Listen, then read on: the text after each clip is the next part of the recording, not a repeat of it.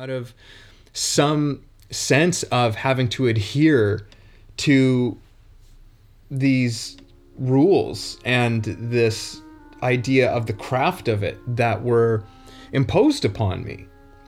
And I had to step away completely from it, from acting for a couple of years, because I was so disillusioned by what was going on. Yeah. And eventually, and it started with little things, like I bought a little book, and I started, and this book was reserved exclusively for what I actually thought and felt and believed about acting and what it was, at least for me. And I started to put these ideas down, and it started to help me just get in touch with, okay, how do I go through this process?